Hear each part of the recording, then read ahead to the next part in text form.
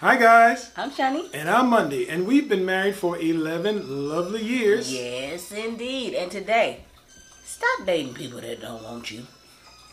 That's right. But before we get started, guys, don't forget to hit that notification bell, and don't forget to subscribe. Yes, indeed. And we're going to talk about the topic at hand right after this intro. Don't do it.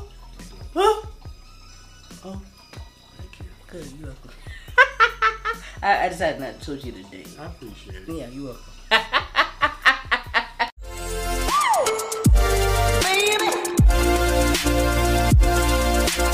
Okay, stop dating people that don't want you. Now, this seems like one of them everybody know that moments, right? That's true.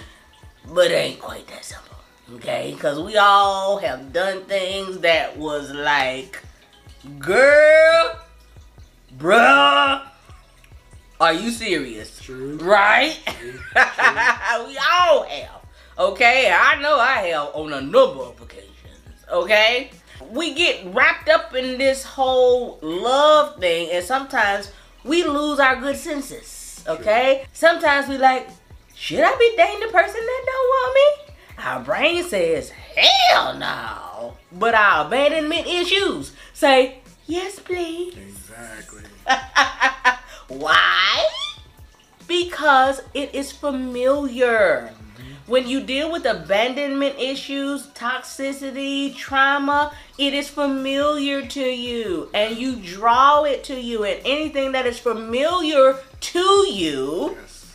you make it a habit, including dating and getting into relationships with the same type of people that you are familiar with. True. And sometimes that is toxic.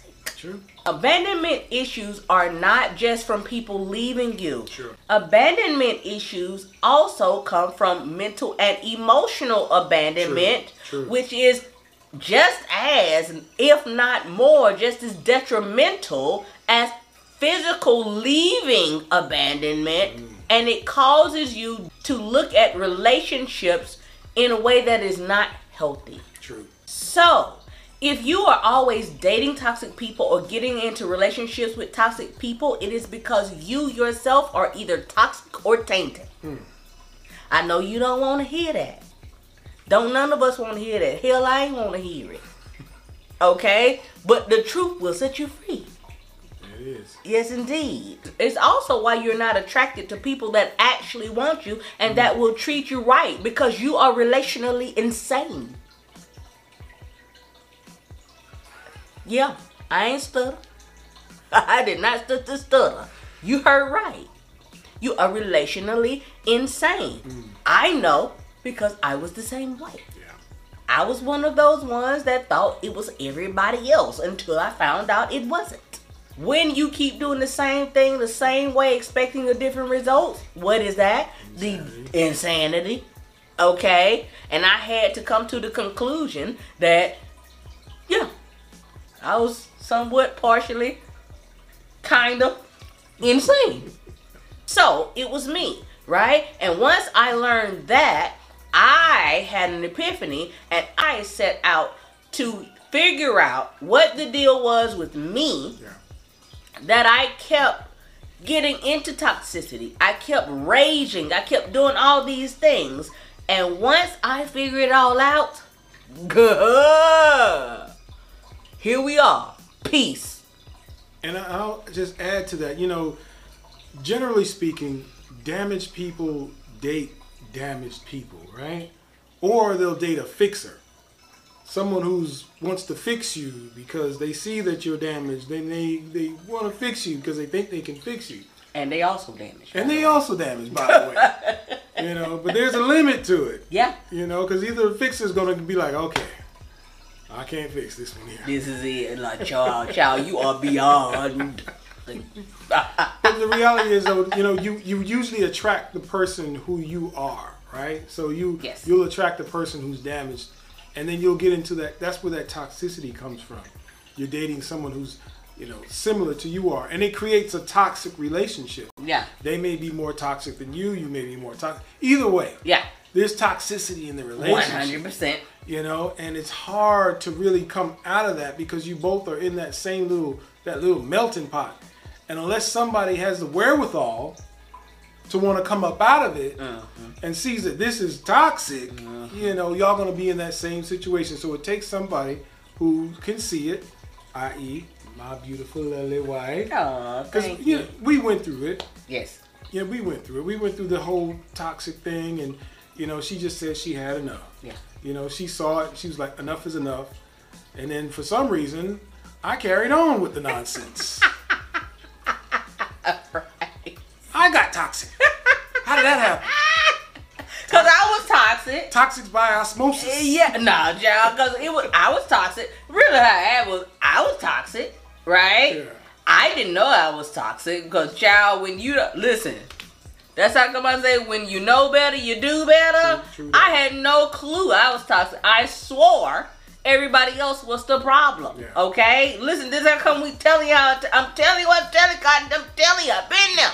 Okay, I swore everybody else was the problem. Yeah. Until I realized they were not. True.